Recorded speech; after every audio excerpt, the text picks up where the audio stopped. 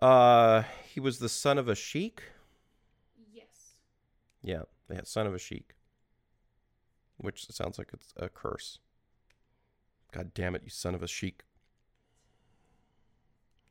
Arabian nights like Arabian days.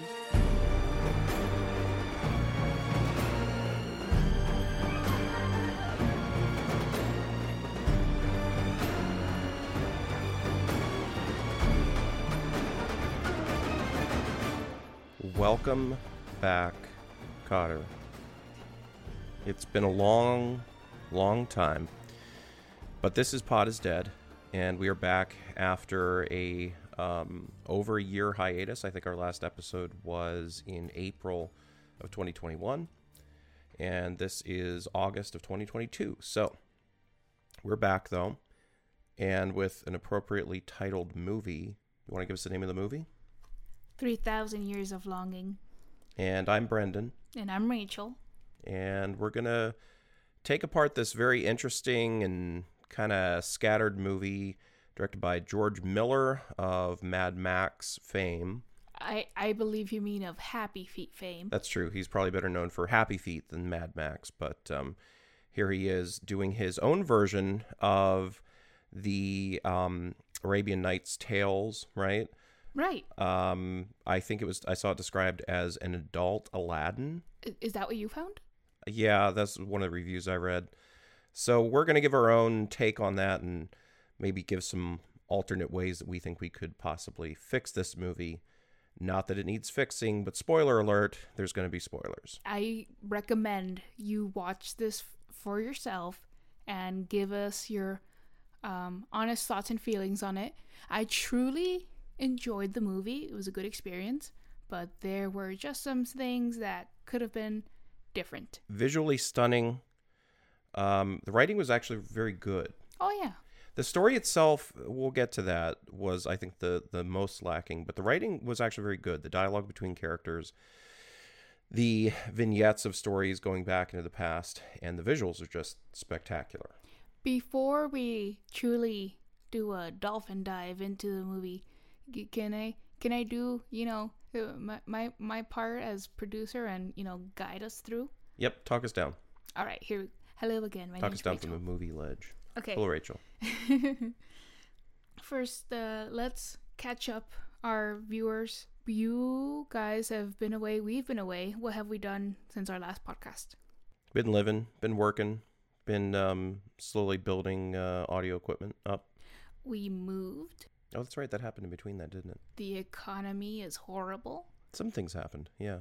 We are fatter. Oh, yeah, so much fatter. You're going to hear a lot more heavy breathing on this microphone just because sitting is now a chore. I like to call it the pandemic 100 or so. Pandemic 90. Oh, yeah, what happened with the pandemic? It's still raging, but we all just kind of collectively decided to say, fuck it. No more of this. I remember myself saying I give the pandemic 2 weeks and then everything goes back to normal. Uh-huh. It turned into 2 years. Yeah, and counting. We had COVID in the intervening months here. We did. Oh my God. I had a fever. I was dying. Yeah, it wasn't good. I had a 5-day long headache. It was not good. What is there anything you'd like to say about the world and what it looks like today? Oh, it's a shit show. I mean, the world is a vampire. No, it's we're living in hell world, and it's you ever seen that video of that dumpster filled with trash and it's on fire and it's floating down a flooded street? I haven't. Okay, well that's the world right now. And we don't know where we're going, but it doesn't really matter because we're a dumpster on fire. There's something kind of beautiful about that. Yeah, in its own smelly way. Okay. Have we've aged? Yeah, by a little bit. We've traveled? Yeah, actually a lot of travel. Is there any place that you can remember that we've been to that you'd recommend to the listeners? No, because it's been mostly Florida, and I would never recommend Florida to anyone, especially Tennessee. our viewers. We went to Tennessee. Yeah, no, Tennessee's very pretty. It's a fun place to visit. They probably don't have health care or, running water, but other than that, it's nice. Is there anything you want to let the new or returning listeners know? Yes, please, for the love of God, listen to episodes other than the Harley Quinn one. Like, that wasn't even our best one. I don't get it. Listen to the first one where we, stumble around on one another's. Actually, you should skip that one, but yeah. No, why? Because it's so awkward. That's kind of the point. They get a feel for who we are. If people have a fetish for cringe, yeah, it's all yours. My name is Alethea. My story is true. I am a solitary creature by nature. I have no children, no siblings, no parents. I did once have a husband. If there is fate, who can say? But in the Grand Bazaar of Istanbul, I chose a memento. Well, without any more prolonging, here we go. First off, can you give us a quick synopsis of what the movie is? Yeah, I'm going to try to give you a quick rundown just because it's still fresh in my brain, and I can feel it slowly leaking from my ears the more I try to think about it. So here goes. A woman played by Tilda Swinton remind me, what's her job? It's like a... She is a literary professor and researcher. Like a neurologist, or they give it some sort of weird name, don't they? Yeah. The point is she's a lecturer and she's a university professor. Yep, and her specialty is essentially storytelling, the components of storytelling, myth and mythology, storytelling. Yeah, yep. Human history. Yep. So it's sort of like the human trait of passing stories down through generations. And anyway, we're introduced to her, and she is giving a lecture at one point. She travels to Istanbul, right?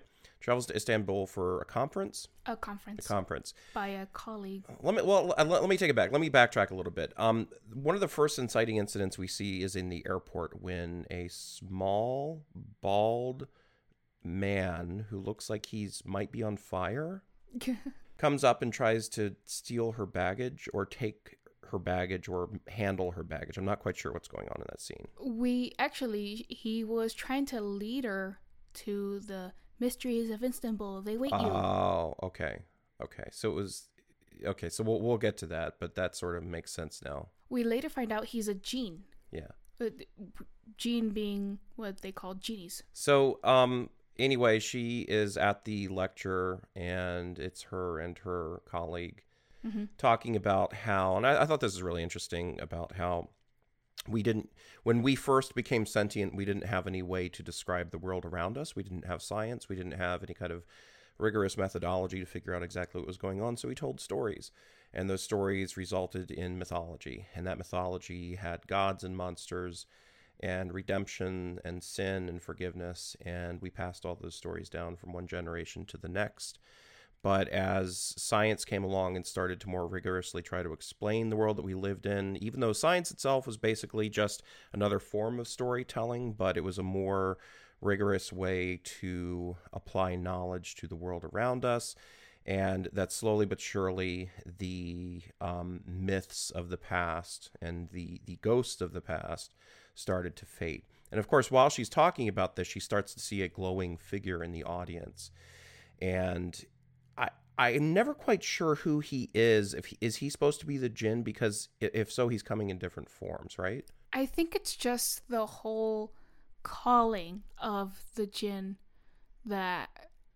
Well, later on in the movie, we find out that the jinn has certain powers he uses to, like, lure people to his bottle. Sure. So they can, discover him and free him from the bottle. So maybe she was being called by literary figures or something like that, or characters from the things that she knew. This is true. He makes it special for everyone, so they're, like, they can't help but find him. So she has a bit of a fainting spell and wakes up and ends up, just to kind of skip over some details, ends up in a bazaar. Yeah. Right? Yeah. And goes to a place that has all kinds of trinkets. Classic setup for the Aladdin type of story, right? Well, in Aladdin, they have the Cave of Wonders. Sure. So this is the Cave of Wonders, but in shop form. Yeah.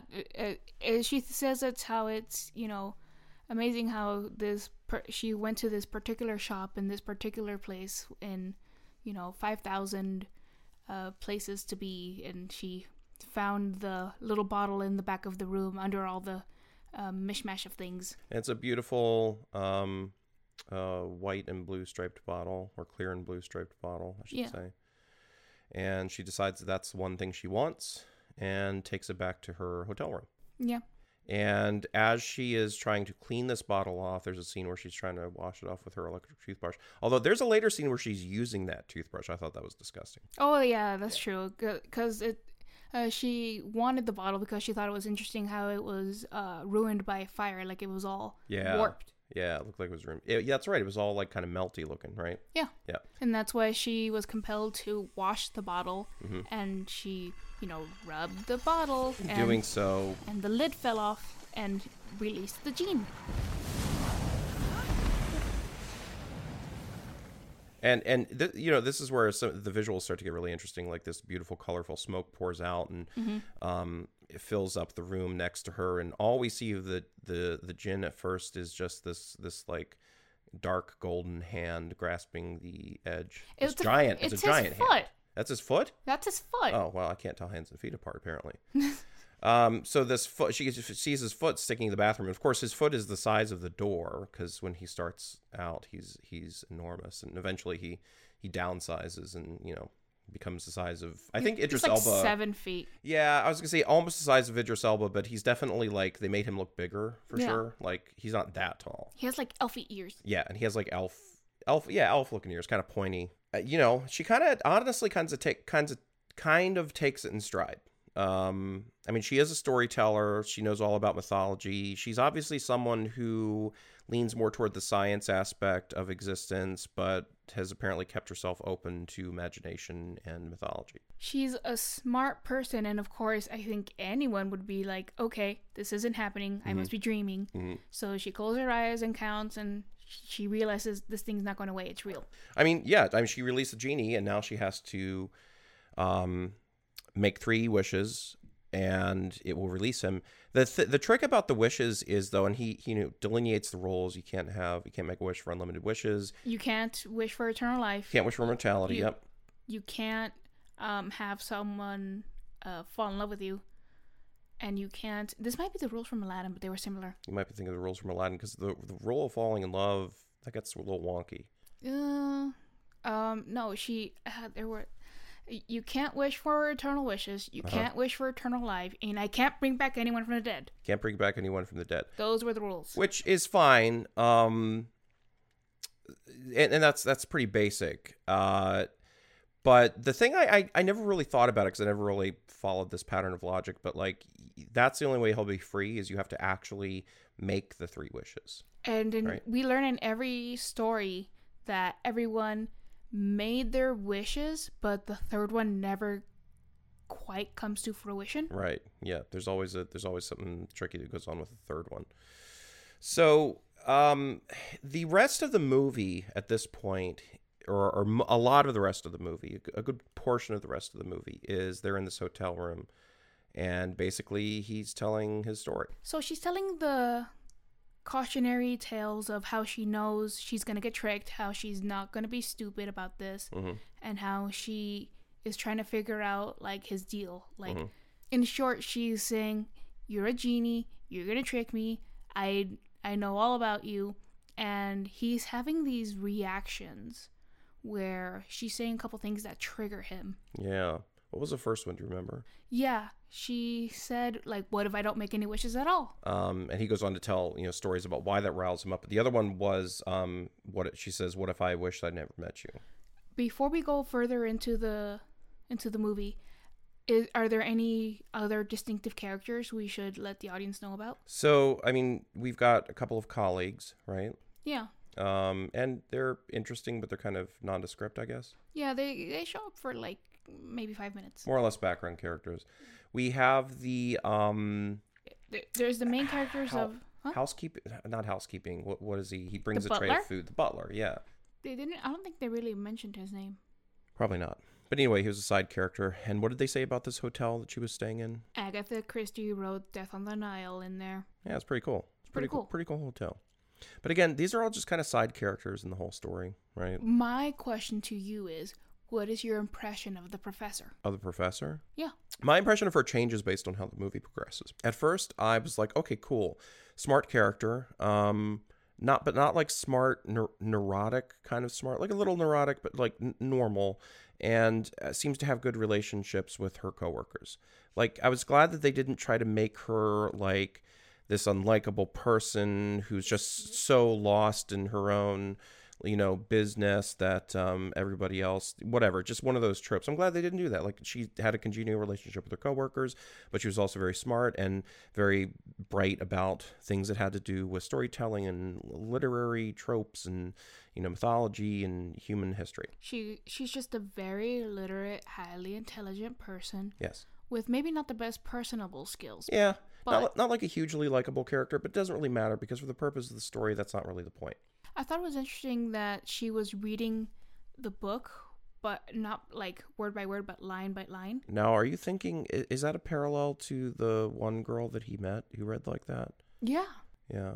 Can we talk about the Jean? Yeah, so where are we at in the story? So he's appeared to her. Yeah. And he's finally kind of taken like normal human size.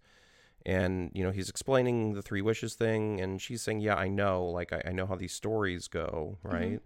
And the whole thing with these wishes is that, you guys are tricksters. Like, this stuff almost never turns out well. Like, there's almost nothing that has to do with a wish in a story that turns out well. Yeah, so she's real apprehensive to make any wish, but the Jean, what are we going to call him, by the way? Can we agree I might call him Jin. That seems to be what she calls him. The Jin. Yeah.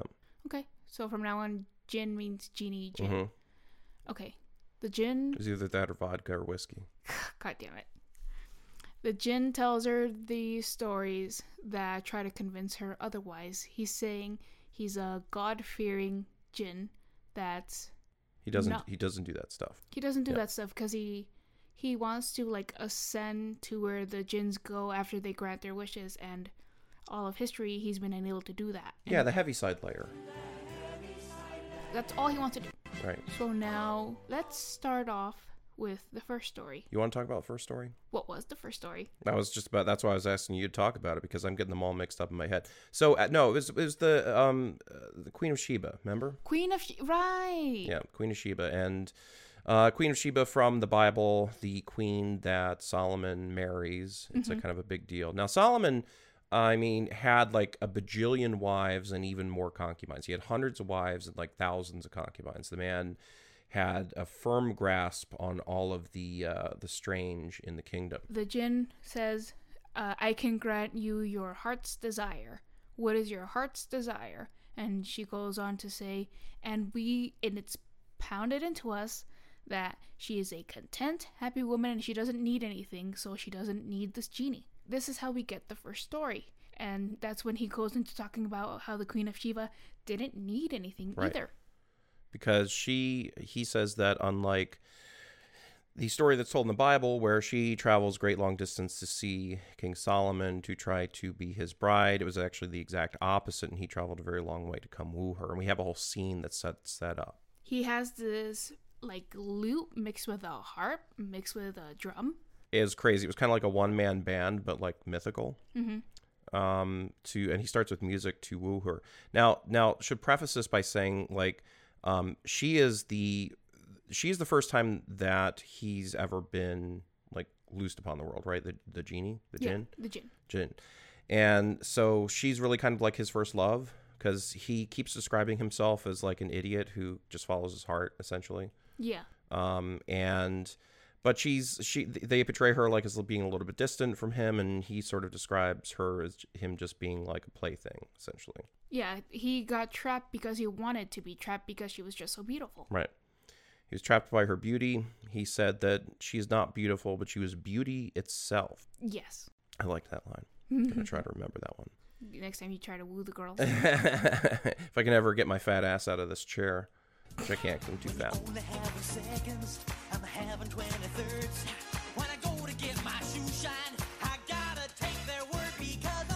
So I'm just going to keep making podcasts. So King Solomon, he goes on a quest to answer the impossible tasks that he's been set upon by Queen Sheba.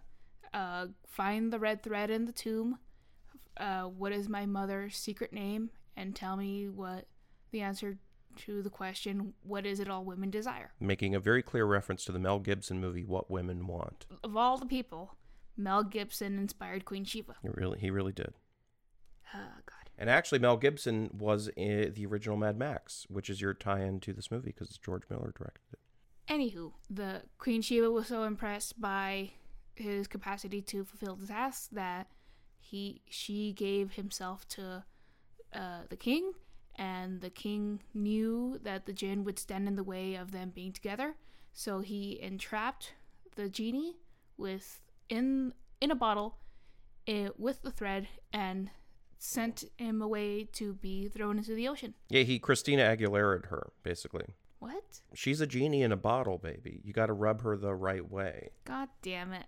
So he spends, what did he say, 2,500 years at the bottom of the Red Sea? He spends time in the bottom of the ocean, and then he was caught in the tides, and eventually he was caught in a fishnet. Mm-hmm. And because he spent so much time under so much pressure, a little rock formed around his, bottle lantern. Mm-hmm.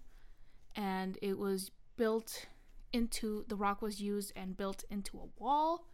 And that wall was one day climbed by the girl of our second story.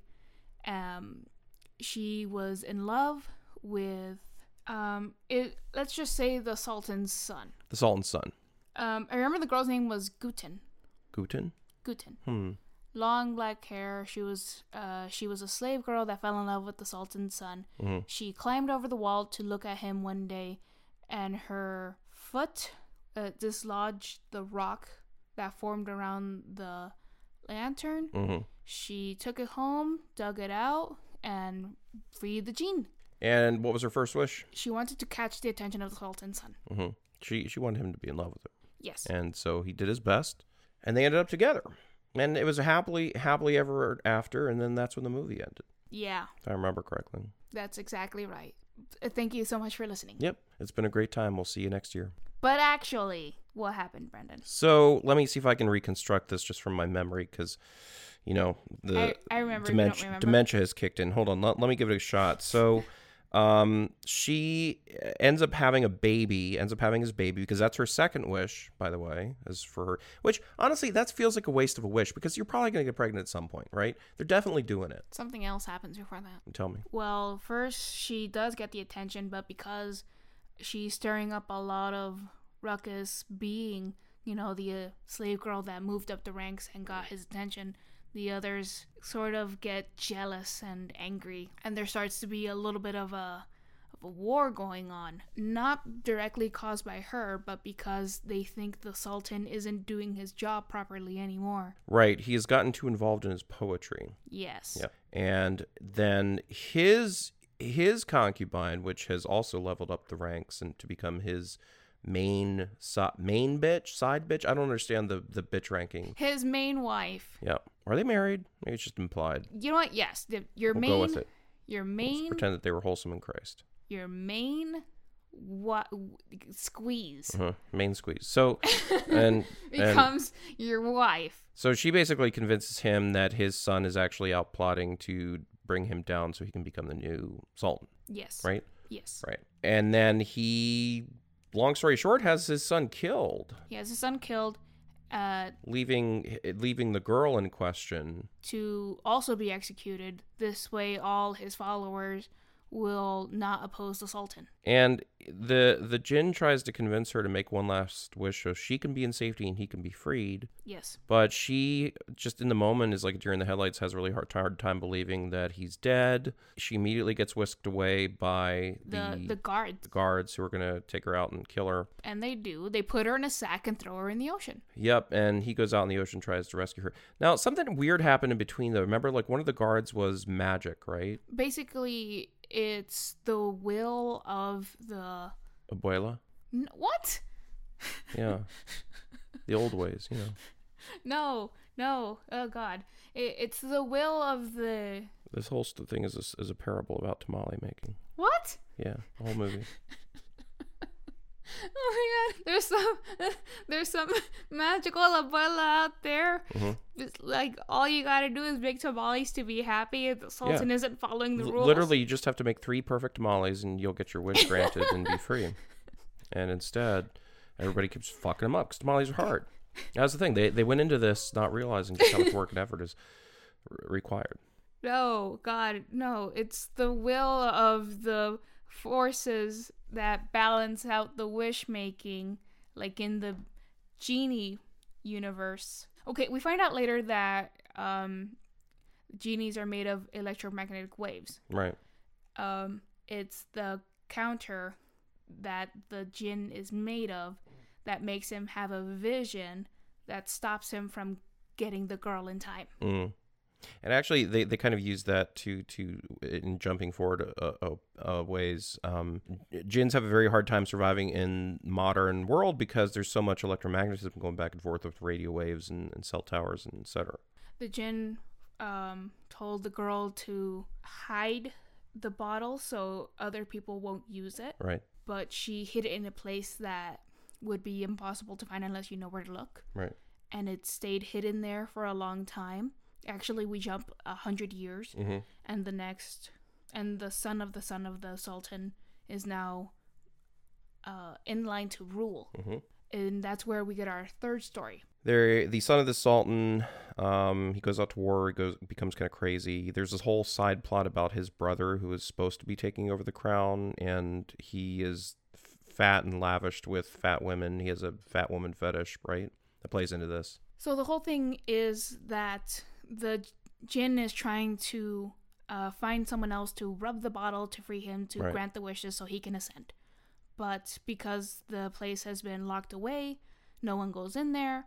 And it's when he was a little boy, 11, when he finally was able to catch the attention of him. And he and his brother try to find the bottle. But at the last minute, their mother comes in and they're like, no, you got to go over here because you know you're next in line. So he goes and he grows up and he becomes this mad conqueror in war. And he comes back from war kind of shell-shocked and he becomes bloodlusty, crazy with power. Yeah, kills people on a whim. Meanwhile, while he's off in war, his little brother is being forced by his mom to make heirs. Yeah. So she literally locks him in a room covered in fur and pelts and lavish things where he does have a bunch of fat concubines. He believed that the broader the flesh, the more pleasure there was to be had. That makes sense. More cushion for the pushing. More cushion for everything. By the way, that room would have been great for recording podcasting because it was just, the sound deadening in there would have been amazing. It's fur. It's fur, yeah. And would have fat. been great. A lot of boobs. A lot of boobs. So he comes back from war and he's just crazy. And his mom spends most of his time trying to keep him drunk so he stays docile. And she keeps bringing in storytellers, bringing that theme back in again. Yeah. To keep him entertained so he doesn't go off the deep end and he keeps killing these storytellers. Because they're not entertaining enough. At some point, he wants to kill his younger brother so there's no one to usurp the throne. But she convinces him that he's not a threat because he's just a baby enjoying his baby stuff. Baby stuff being a bunch of fat women. He's like 20 by the time he comes back from war, by the way. Yeah. Okay, so he's not very old. No. But eventually there is like an old man wizard storyteller that is successful in keeping his attention. But because he is so old, he dies, of course, eventually. Yep. And the prince drinks himself into a stupor after many nights and basically dies of alcohol poisoning. Yeah, and it was funny too because it was right as he was about to go find the bottle again because he finally was able to get his attention again in his diminished state, but he was too weak to open the latch. To even open the latch to the room, and so he dies of alcohol poisoning. So the fat younger brother takes the throne, but because he's been sheltered all his life, he doesn't know how to. Right. His mom said he had to be literally dragged to the throne. So he was basically a figurehead while his, oh my god, my favorite character, his... What was her name? Favorite concubine named Sugar Lump. sweet and white and highly refined. Honey's dry, all kind of tomfoolery to steal a feel of my family jewelry. Sweet sugar lumps. Sugar lump. Sugar lump. Basically made all democratic rules. Democratic? Well, she became like the governor of the whatever, the region. One day, while she was wandering the palace, she found the old bath pit. I guess you'd call it these days like a jacuzzi or It's like hot a walk-in tub. jacuzzi. Yeah. It was basically in the ground of this like nice place where the girl would go. Because she was so fat, the tub overflowed and it caused her to slip on the stone that was loosened, and she broke it and found the bottle. And the bottle was also broken and the gene was unleashed. But Sugar Lump knew better than to Make wishes. So she wished the gene would go back into her bottle, and the bottle was at the bottom of the ocean. And he was cast to the bottom of the Red Sea, Mediterranean. I don't remember which sea this was. It wasn't the Red Sea this time. It was a different one. Point is, he's back in the bottom of the ocean in a bottle, waiting for another 5,000? No, couldn't have been, because we're already in the 1600s, I think. He gets dredged back up, though, because now he's in a new bottle. Yeah, actually, it turns out a large fish, ate his bottle, and while this new concubine that was bought for this old man as the third wife was preparing dinner. No.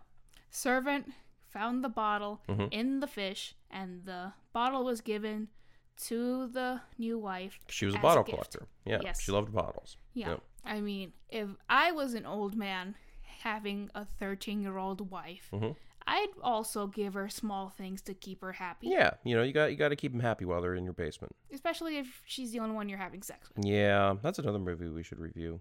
Is that 3096 or whatever it was? Oh, 3,096 days. Yeah. It's a sad story. Yeah. We'll talk about that later. Sure. Point is, anyway, you gotta keep your prisoners happy if you're taking favors from them. Oh yeah, for sure. Keep them docile. In between the stories, the professor and the gene are talking about what they've learned so far from the stories and why he's so desperate to grant 3 wishes. She hastily tries to make 3 useless wishes, like, I wish I had more cake, I wish I had another sip of tea, and I wish you'd go, and I'd wish your headache would go. Because at some point the gene is saying, you're tireless, I get you're smart, but I don't know, why you won't just make your wishes? There must be something you want. She gets angry from there and says, it has to be your heart's desire.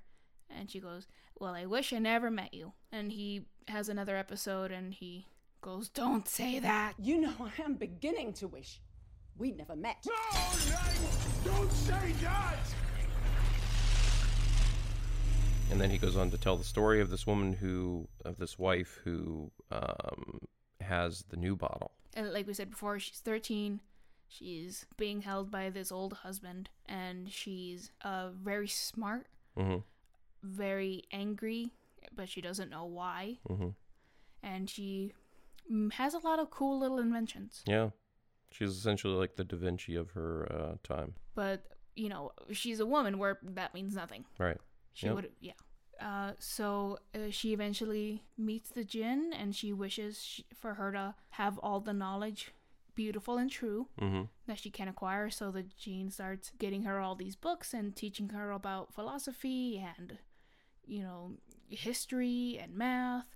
And he thought it was really beautiful, and he fell in love with her. The girl is repeatedly trying to make a language out of math to be able to explain the universe, but she can't figure it out because she basically can't see electromagnetism. She's having to make mathematical guesses about it. That's what I got from that, is basically he gives her the vision of the djinn so that she can basically see the things around her that make up the universe, right? Well, yes, but what I interpreted is that because she's just human with a human brain, she's too tired and her mind can only do so much, so the genie gives her the power to see what genies do and she doesn't have to sleep anymore because it was said earlier that genes don't have to sleep. They don't.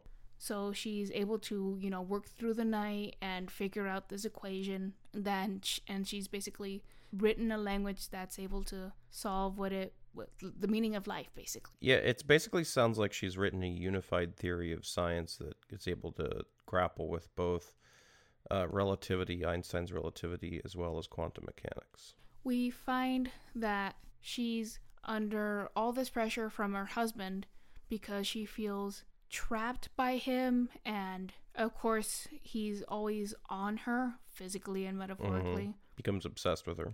Yeah, because apparently when they have sex, well, she has all the knowledge of the universe, so, and he can see that when they have sex, I guess. There was a whole thing where his eyes warped into his brain. Yeah, it was something. The point is, he keeps asking her if she's happy, and she's bothered that she doesn't know if she's happy because she has all this knowledge. But then what is she supposed to do with it because she's so limited? Right. Can I tell you, I thought for sure her first wish was going to be, I wish I was a man. Because I was thinking that was the next thing, yeah. Because, she wants to be taken seriously. She basically made a very small scale version of Da Vinci's spiral flying machine. Helicopter, yeah. Yeah. And she actually got it to work. And I thought for sure, I wish I was a man so I could present these things and they'd be taken seriously. Because I think at that point in time, she'd be just called a witch and thrown in the ocean. Exactly, yeah. No. Instead, she's angry and she wishes she had never met the genie. And, just like that, it's her third wish. She forgets the genie was ever there. But the genie also goes back in the bottle. Yep. Because if they had never met, he had never granted the wishes. Yep. At least that's what I interpreted. Well, see, she wished that she would forget that she ever met him, not that she hadn't met him. It's a difference enough such that she probably retained all the knowledge and everything she had, but she didn't attribute it to having a djinn. I mean, I guess. But we don't really know what happens to her after that. I mean, that's the thing. That's the end of the story. Didn't they also imply that at some point she got pregnant with the djinn's baby? Did they? Was that her? Somebody got pregnant with Jin's baby. Point is, at some point, there's a magic baby out there. Sure. Yeah, maybe that was Aladdin. Who knows? God damn it. Maybe this is the prequel. That's Robin Williams' genie. This is just the prequel. And that's the last story, isn't it? That's the last major piece of his past. Yeah. From there, he grabs one of her, beautiful little collector bottles and melts himself into it. And, time happened.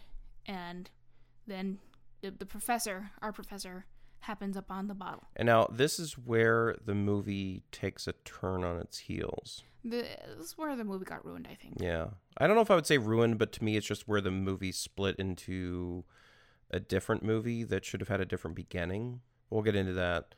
Do you want to talk about how this movie diverged?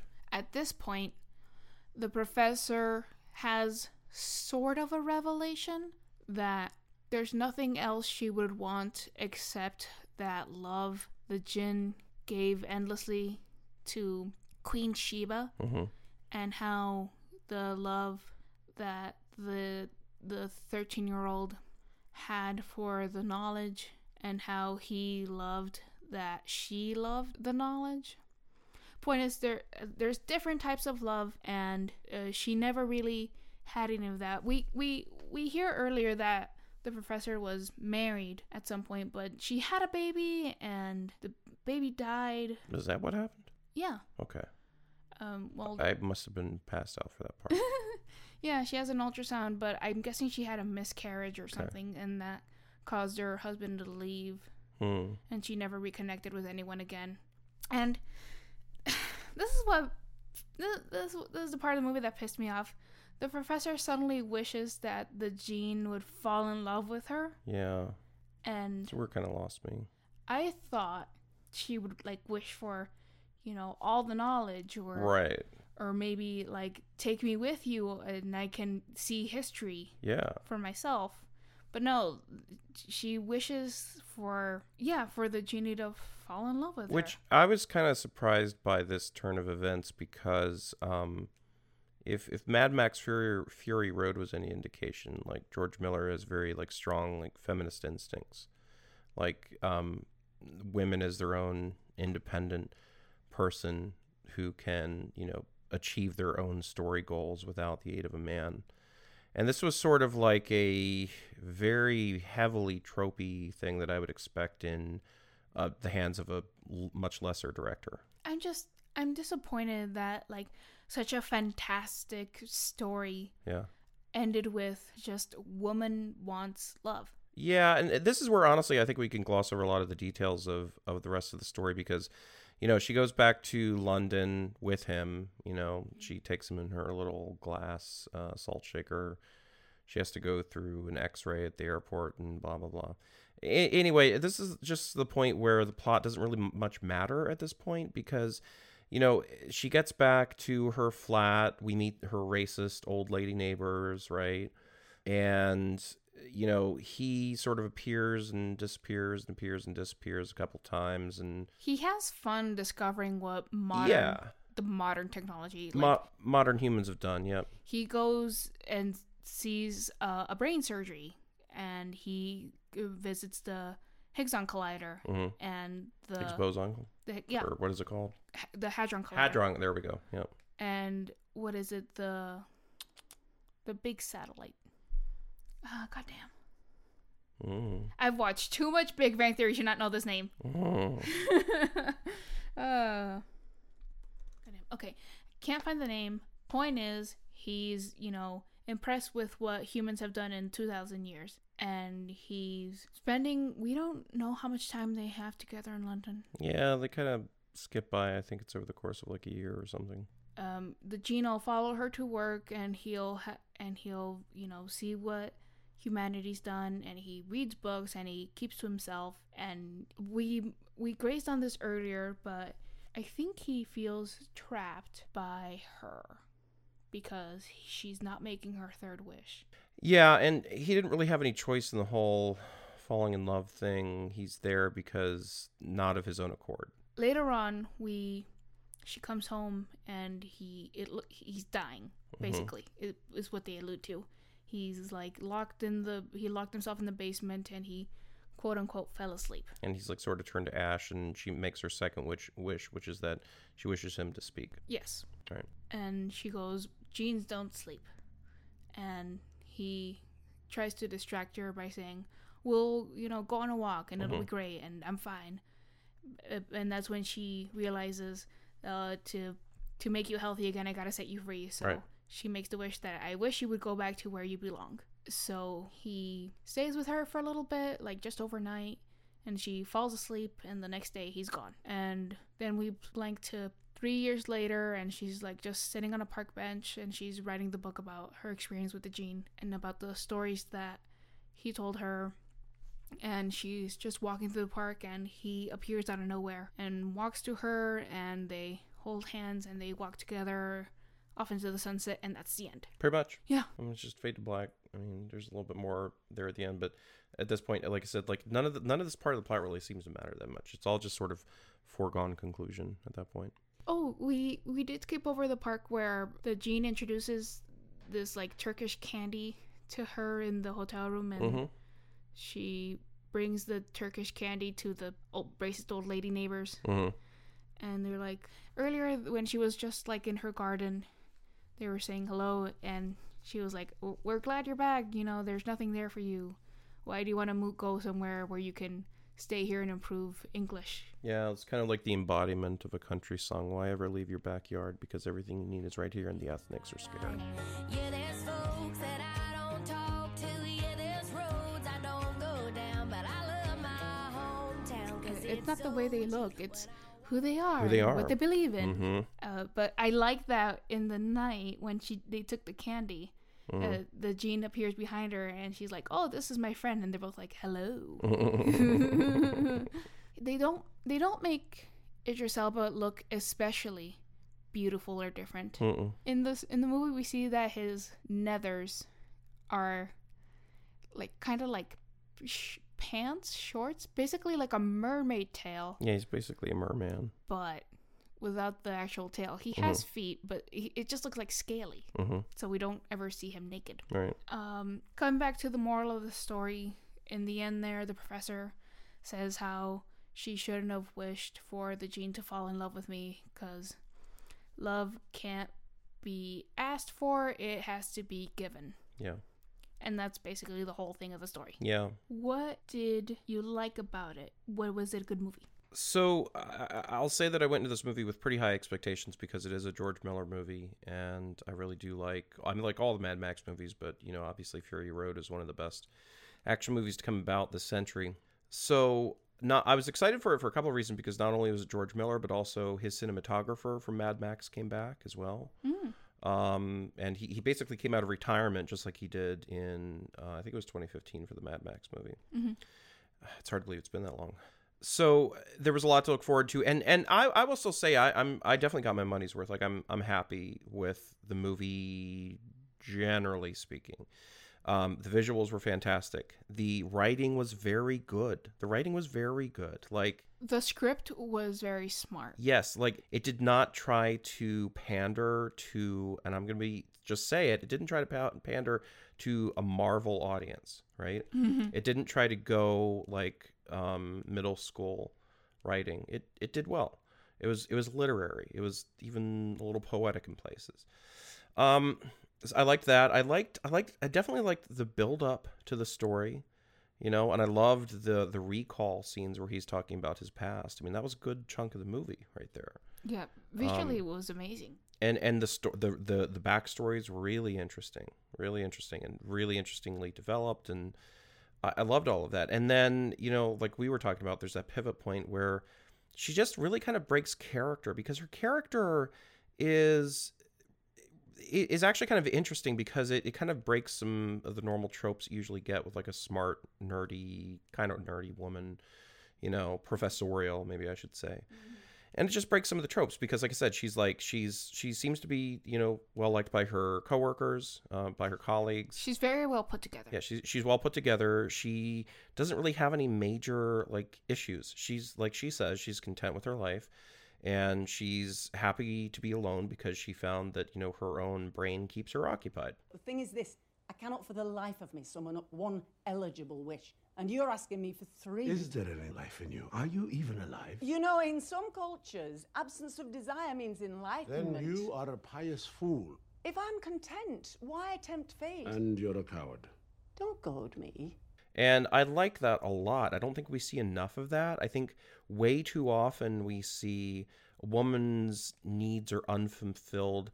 I mean, basically until she has a man, right? A woman is not complete unless she has a child, or a man and a child, or a man-child, and this movie kind of then just does that. It basically just says, oh gosh, you know what? I guess I really have been missing true love in all my life, and I guess I'll take you, random black dude who just showed up in my apartment not too long ago.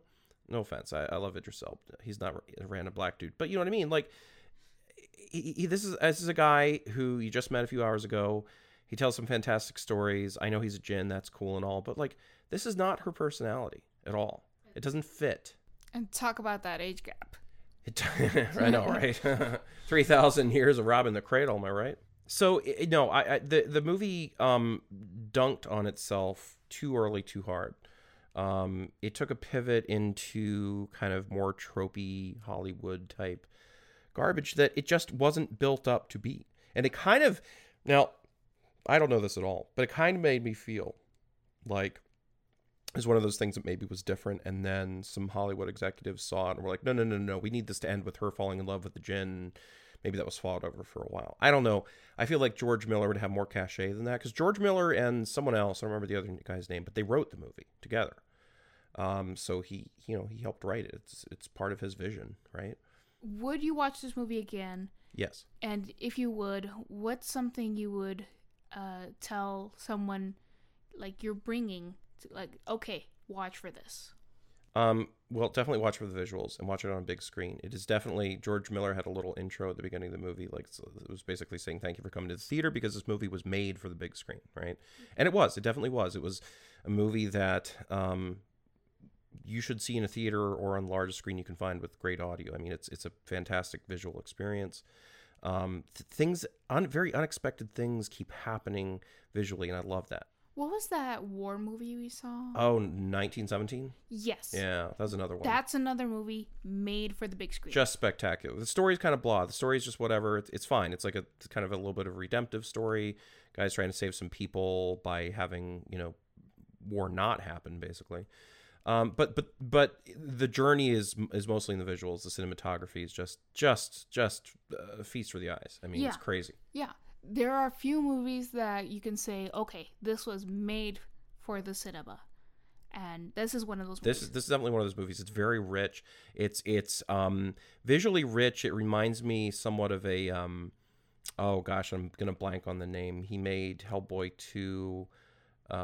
He made the fish sex lady movie. The Shape of Water. Yeah. Guillermo del Toro. Yeah, the visuals reminded me a lot of movies directed by Guillermo del Toro. Thinking especially to like Hellboy 2, The Golden Army. Just really spectacular, rich. Feels like you're being set in the timepiece, and the storytelling actually is really good in those places. And that's why it's such a big disappointment to have this. I think I described it to you as like it was sort of like two movies laid on top of each other. The one movie that had this beginning, the one movie that started out, is the movie where she retains her personality, because it's a focus on loneliness. It should be a focus on loneliness, on the acceptance of loneliness, on how some humans are made for other humans and some are not, on how you can have your own mind and your own intellect, sometimes as your partner, and how I think I told you, like, I thought it would have been really interesting if they had basically like said, hey, the Jinn wants to be free. She wants to be alone. She wants a lifetime of aloneness and knowledge. And why don't they switch places? Can't something happen like that, Well, okay, here's where my next question comes in. What would you want to change about the movie? Well, here again though is this. Here's the second movie, right? Again, this feels like two halves of two different movies spliced with the wrong beginning and the wrong end. So that's the first movie. The first movie is tongue-in-cheek, quick-witted. It's all about storytelling, literature, the arts, loneliness, existentialism, that kind of thing. Yeah. Right? And, you can tinker the ending to how you want, but the general idea is that you can be content the way that she is. The Jinn has finally met someone who does not have internal longing for anything. Mm-hmm. And that's the first time for him, okay? But the other movie, the movie in the second half of how it ended, where, she decides after all these stories, like, oh, I fall in love with you, or I want you to love me back. I want to be with you forever. Okay, that was a totally different beginning, right? That should have a totally different beginning. That should have a beginning where it's a woman who, let's say, pines for belonging, pines for companionship, and is just like goes through life, is rejected by those she knows, and can't find love, or once she does, he's not who he seems to be, blah blah blah, right? Like, she's rejected the idea that she needs someone because she's just convinced herself that she doesn't need someone. Exactly. But she has actually spent a good chunk of her life trying to pursue companionship and love, and has not found it. And that's when the Jinn comes That's in. when the Jinn shows up. That's when she's like, well, you know what? I'm going to use one of my wishes to never be alone again. I want to have that love that you gave to these other women. I want to be that woman. That would make way more sense for that kind of character to say. And then you can go on with the rest of the movie. You don't have to make too many changes. But then her ultimate character arc would be, she realizes that all the electromagnetic of the modern era is killing him, and she has made a selfish decision by making him stay, and so she makes the ultimate sacrifice of letting him go, right? Yes. Great, classic, and fade to black, and we'll meet again someday. Okay, mm-hmm. That's the second movie, but not splitting. Again, it's like you took these two movies, you cut them in half, and then you spliced the one's ending to the other's beginning. They really Cronenberg this. I told you earlier while we were in the car how I wished it would have been about like a not so smart woman who's like down on her luck. divorced or whatever, and she meets the djinn, like maybe as a gift. Like the bottle came to her as a gift, and she immediately wishes, you know, I wish for wealth, I wish for love, I wish for revenge, or something that were like very, very impulsive wishes. And then the genie's like, hold up, let me tell you these stories, and then make a wish. Then you make your decisions. Yeah. And then, like, after the stories, she's, like, had a change of heart, and she wishes for more sensible things. Yeah. And that would have made sense to me. It's a kind of a subversion of the trope a little bit. I just, as much as I liked the movie for all the other elements, it really disappointed me. Yeah, that was just an unfortunate. I'm gonna say second half of the movie, but it probably happened in the last like third of the movie, because the movie seemed long, even though it wasn't. It was about an hour and 50-minute runtime. You know something? I'm having this revelation that it's like eating gold. You ever eat gold flake? I've had Goldschlager. It's got gold in it. Okay, yeah, okay, close enough. Point is, when it's beautiful to look at, it makes the whatever you're eating, drinking look pretty. But after it's in, it just stays that way, and it just comes out as gold poop. And there's like no point to it either. There's no flavor. There's no substance. Yeah. Yep. And this is kind of what this movie is. Yeah. It's really beautiful, you know, it's very visually pleasing. It's, you know, you can say, oh, I ate gold. But then in the end, it kind of ruins itself. Another thing I was thinking about here just a minute ago is one of the things that it explores is how, you know, like we said, like the mythologies of our past have faded into the background as, you know, science has taken precedent as the means of storytelling, right? That the old means of storytelling has gotten replaced with, you know, scientific rigor. And how, you know, and I thought that was a really interesting allusion that they made to like djinns being essentially made of electricity or electromagnetism, right? Mm-hmm. Where it's like they just literally can't survive in today's world because we've replaced the magic. We've taken the magic layer and we've turned it into our own devices. We've turned it into our own entertainment. Mm-hmm. And explore that. You know, again, I really wouldn't change a whole lot about the first half of the movie. No. Up to the point where she makes her first wish, I don't think I would change a whole lot at all. I thought it was really good. I really liked where it was going. And I like the pacing, and I like the characters, and I like the things that it was trying to talk about, which are things that are usually movies only brush over the surface of some of these things. I loved getting into like art criticism and literary criticism and how, you know, stories have paved the way for human civilization to even be what it is. We would not have survived as a species had it not been for the stories that we passed down from one generation to the next. I would love for them to have followed up on that and made that the central theme of the movie. Because what a fantastic ending you could have had, as the story of stories in and of itself wraps up with its own ending that would have been sort of like an ending within an ending, you know, like the never-ending story, right? You know, except without the magic pearl back dog thing. Or the drowning horse, you know. Sorry about that, kids. Sorry, yeah. But it didn't.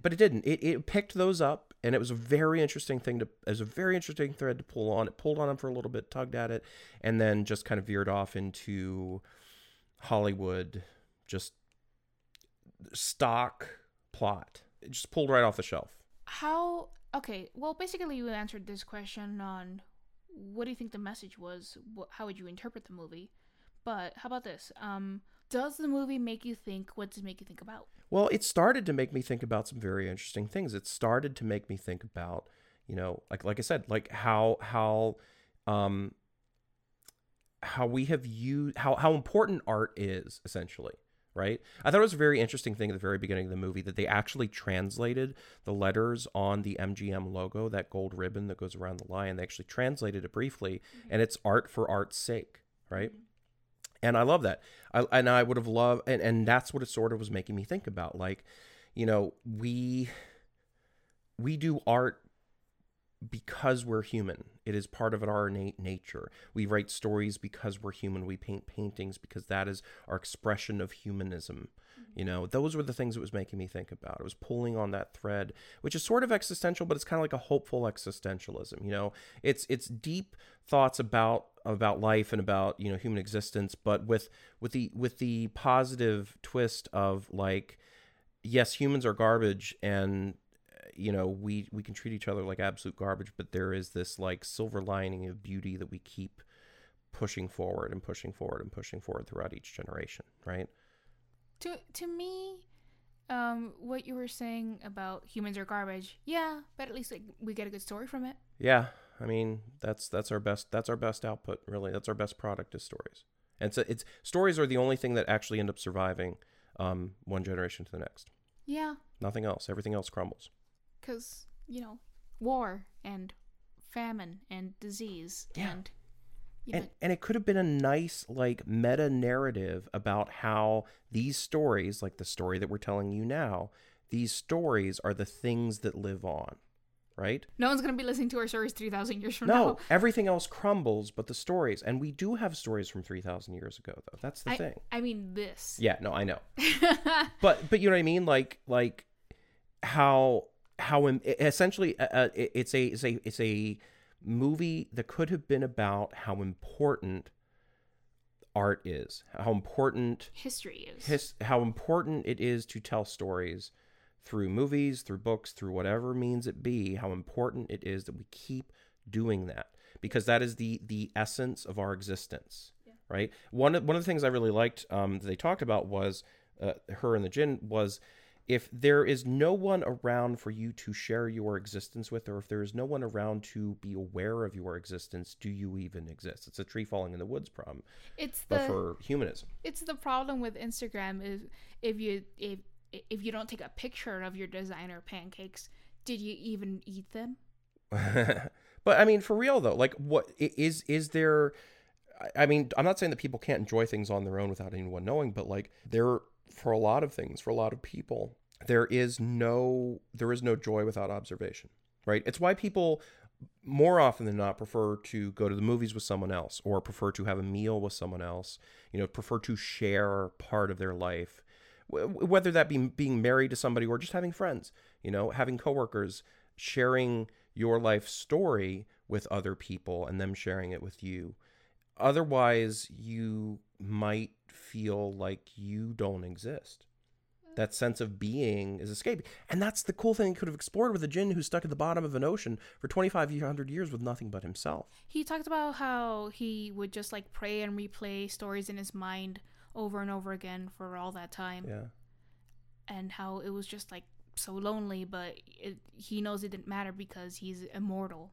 It's a movie that had great ambitions and could have done a lot more with what it had, and just sort of it was like a chariot running a race and just kind of got to the middle of the race, dropped the reins, left the chariot, walked off the field. It really fell on its face. Yeah, it's too bad. Otherwise, it would have been just really enjoyable. Even in the second half, there were very beautiful moments of storytelling, right? Yeah. There was some very good writing in the second half. I'm not trying to say the second half was garbage. I'm just saying the second half was a different movie that should have had different characters and a different beginning. Totally different movie. They allude to the Jinn coming back every so often during the professor's lifetime to visit her so she wouldn't be so lonely. But that's really, it's what's the phrase? There's no melancholy in it. Small solace? Yeah, small comfort. Yeah, like cold comfort. Basically, like, I'm glad she's not lonely, but it's not what the audience deserved. Well, it's sort of like it almost gave her a deficit where she didn't have before, because she wasn't really lonely before, Yeah. And would have been just fine without him. So where did her story arc really change? What was her arc? Maybe that she doesn't have to be alone. I mean, I guess, but she's in love with a Jinn who's immortal, and she'll maybe see once or twice before she dies. What was the moral of the story? I don't know, and that's part of the problem. How would you say this story affects how you live? It doesn't. Give me your final thoughts and feelings on this movie. Final thoughts and feelings. I think right now Rotten Tomatoes gives it about a 70%. Which is fair. I think it's fair. I might give it a 75. I still liked it.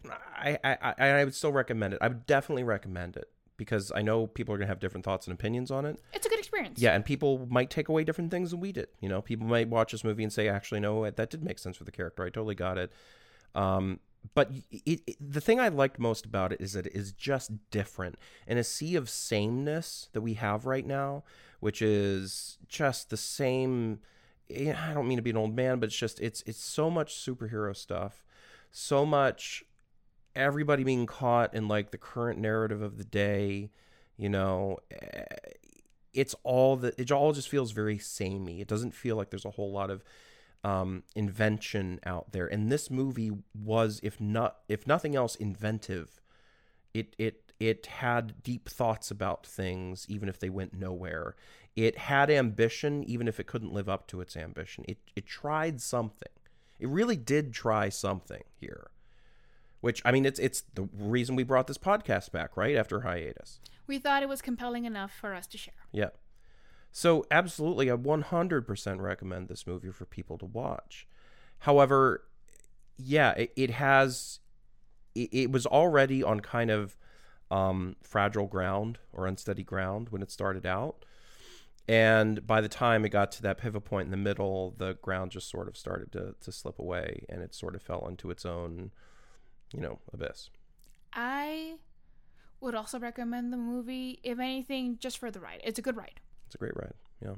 It's a beautiful ride. Ride! Yeah. Now that I have lived a lifetime's worth of days, finally I see the folly of my ways.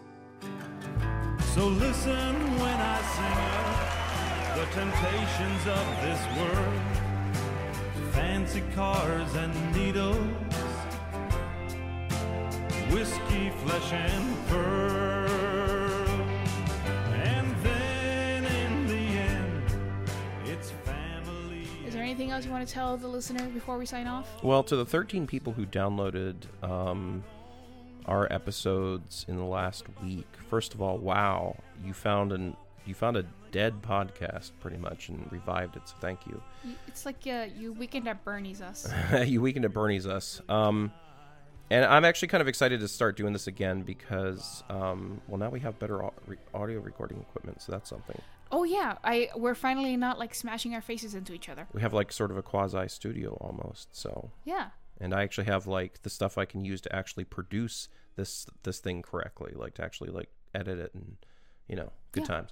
So anyway, listen for more because we promise we'll get better at this as we go. It's been a while. We're a little rusty. I'm gonna get his lazy ass to do things. Yeah, it's just, doing things is... It's hard. It's hard. It's Oh my god. Like, I had to put socks on today before we went to the movie, and it was just like, oh my god, I'm putting on socks for this movie.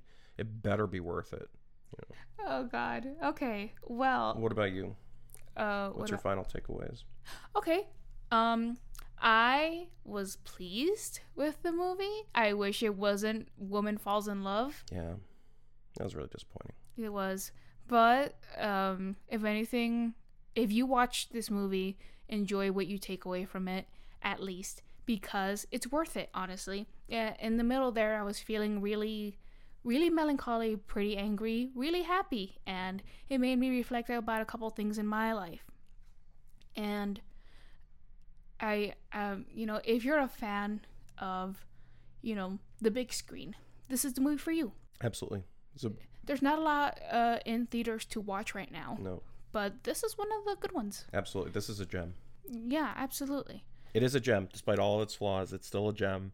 I wish they had done something different with it, but... I know we just spoiled the entirety of the movie here, but go watch it. It's a treat for the eyes. Yep. And, get some popcorn. Definitely get some popcorn. Get a slushy. Yeah, and if you ever find a little glass vase, take it home with you. You never know what comes of it. Wash it with your toothbrush. Yeah, the electric kind. Okay, and now, thank you so much. This was Pod is Dead. Find us on Twitter at pod_dead. Tweet at us. Tell us everything you liked and didn't like. If you happen to watch this movie, tell us. All your thoughts on God. Give us all your thoughts and feelings. Let us know what we can possibly do a podcast on if you have any opinions. What do we have coming up next?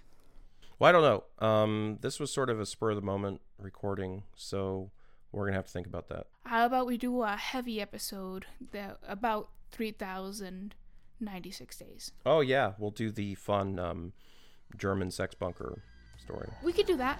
Yeah, cool. Exciting. Really loved that movie. Thank you so much for listening. This is Rachel and Brendan. thank you very much, and we will see you later. Bye. Bye. I have a wish.